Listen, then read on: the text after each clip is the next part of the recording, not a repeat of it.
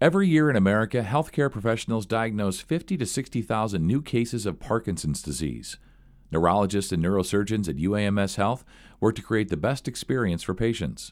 Dr. Tuhan Firmani is a movement disorder neurologist and researcher here to talk with us about Parkinson's, its symptoms, and treatment options. This is UAMS Health Talk from the University of Arkansas for Medical Sciences. I'm Scott Webb. Dr. Firmani, thanks so much for joining me. When I think about Parkinson's, I think about someone like Michael J. Fox, who has continued to live and work long after he was diagnosed. Let's start here. What is Parkinson's disease? So Parkinson's disease is a disease that most commonly affects elderly people. It's a neurologic condition where people start noticing that their activities of daily living start becoming more difficult because they're taking longer to perform them. They might start noticing that they are walking more slowly. Their speech may get softer. Others may notice that they're not making as much expression in their face when they're talking. Handwriting can get smaller, and eventually balance can also be affected, where people may start developing falls from the disease. So that gives us a good starting point there. And I know there are other movement disorders. So how does Parkinson's differ from these other movement disorders like essential tremor? We differentiate essential tremor from Parkinson's disease based primarily on the type of tremor. So in patients with Parkinson's disease, more commonly they have a tremor where when they're sitting relaxed, say watching TV, they might notice that their hand is shaking a little bit. Quite often others will notice it because they may not even be aware of it initially. Whereas in essential tremor, the tremor is more interfering with activity. So it's usually a tremor that occurs when you perform a particular action. So like when you're feeding or when you're holding a cup or a newspaper, you might start noticing your hand is shaking, and that gets better when you relax, as opposed to in Parkinson's disease, where the tremor is present again when you are relaxed and gets better when you move. Compared to other movement disorders that we see, Parkinson's disease is probably the most common disorder. It's probably 70 to 80% of our daily practice. But there are many other disorders that affect how we move that can affect movement, in that they slow movement down, like in Parkinson's disease, but there are also many disorders that make excess movements or faster movements or more movements that are not normal. And so that's a whole other class of movement disorders that we see in our clinic. This is all really fascinating. So do we know what causes Parkinson's? So yes and no. So we do know that Parkinson's disease is due to a decrease of a chemical in the brain called dopamine. So there's a particular area of the brain that produces dopamine, and the cells in that part of the brain slowly die over time.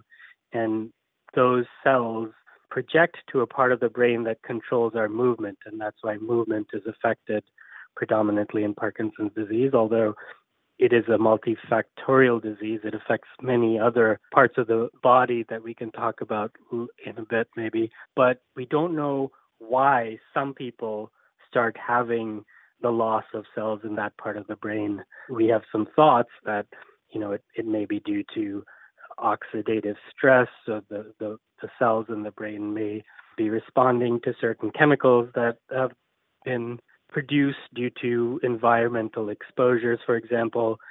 There's probably a small component of genetics involved, but for the most part, we think it's just multiple things that you've sort of seen over your lifetime eventually accumulate and lead to the body no longer being able to compensate and causing this cell death.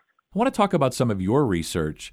I know you study patients' gait. I'd really like you to tell us about that. In patients with Parkinson's disease, again, not in all, and the disease is very heterogeneous, that is different in different people, and we don't really know why. But one of the features of walking in Parkinson's disease is some patients note that they develop something where when they're walking or when they're starting to walk or when they're turning, they feel like their feet get stuck or glued to the ground, and we call that freezing of gait. And we don't really know why some people with Parkinson's get it and some people don't. We don't know why some people get it early in the disease and some people get it late in the disease. And even more interestingly, we don't know why some people show a very good response to the symptom. That is, the symptom will get better if they take levodopa, which is the chemical that replaces dopamine in their brain, so gets improved by the medications that we use to treat Parkinson's, whereas some patients actually don't have improvement in that particular symptom and can actually have worsening in that particular symptom. And so in the lab, our basic overall goal is to try and see if we can predict before it happens that, say, this patient A will go on to develop freezing of gates, say, in the next couple of years, or patient B will not. And so then we can try and learn from that population of patients that we think will develop the freezing later on in their disease course and help develop treatments that either help prevent it from happening and, as we're already doing, try and help treat it because it is a very difficult symptom to treat. It's important because often if you can think about someone walking and their feet get stuck but their upper body keeps going, it is a major cause of falls, and falls lead to fractures, and fractures lead to bedbound and all those problems that are associated with it. So it is a major cause of decreased functioning long-term in patients with Parkinson's disease. So if we can treat it or stop it from happening even, that would be really beneficial for patients with the disease. Really interesting. But their feet aren't actually stuck. They just feel like they are. It gives them this sensation that they can't keep walking, but they're trying to keep walking, and thus that leads to the falls. Do I have that right? Their sensation is that it's stuck, and when we look at them walking in our lab, their feet actually are planted on the ground, and they can't get them to move.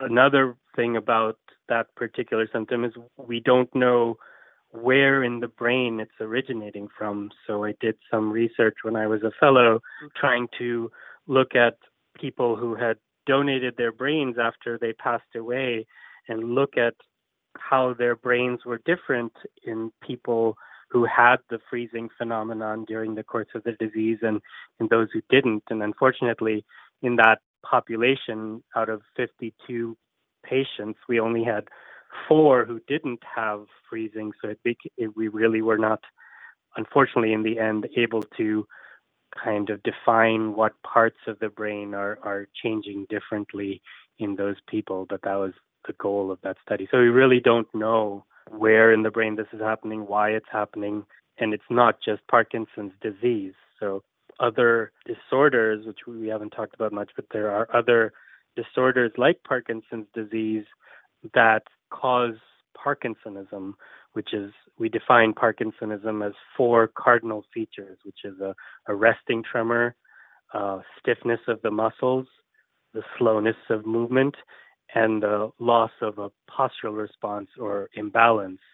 And there are other conditions that cause Parkinsonism and cause freezing of gait, but they are not due to the protein that is misfolded in Parkinson's disease. They're due to another protein being misfolded and depositing called tau. In Parkinson's disease, it's alpha-synuclein. So it's a very complicated phenomenon that we are trying to learn more about. I am just fascinated by all of this, and you have such a great way of explaining all of it. What advice do you find yourself repeating the most to patients with Parkinson's and their families, or even if not Parkinson's itself, these other movement disorders that we've talked about? The most important thing in Parkinson's disease is, while it is a progressive disorder, it is a very treatable disorder. And our goal in the clinic is to keep people functioning at as high a quality of life as we can for as long as possible. And when we're talking about progression in Parkinson's disease, we're usually not talking about weeks or months or even years. We're talking on the scale of a decade.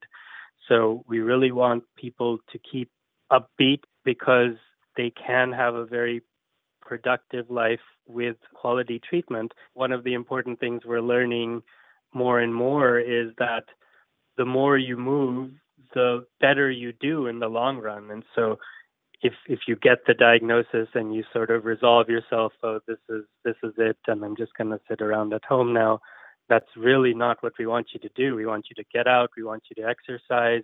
We want you to keep working for as long as you can, because that in the long run is going to help keep your disease much better controlled for a longer period of time than if you kind of stop moving. So the old adage of use it or lose it kind of really applies in Parkinson's disease. So we encourage people to go to the gym and exercise. There are multiple exercise classes that we offer, some here on campus, but there are also other classes like Rock Steady Boxing, which is a boxing program that has been designed specifically for patients with Parkinson's disease to help get them moving again and help improve their balance, their walking, their coordination, all of which are important to keep you as safe and as mobile and functional for as long as possible.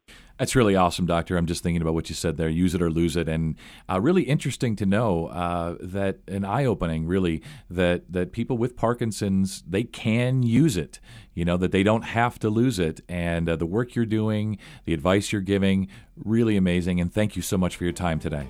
For more information on Parkinson's disease and the work that Dr. Farmani and his colleagues are doing, visit uamshealth.com. And if you found this podcast helpful, please share it on your social channels and check out the full podcast library for additional topics that may interest you. This is UAMS Health Talk. Thanks for listening.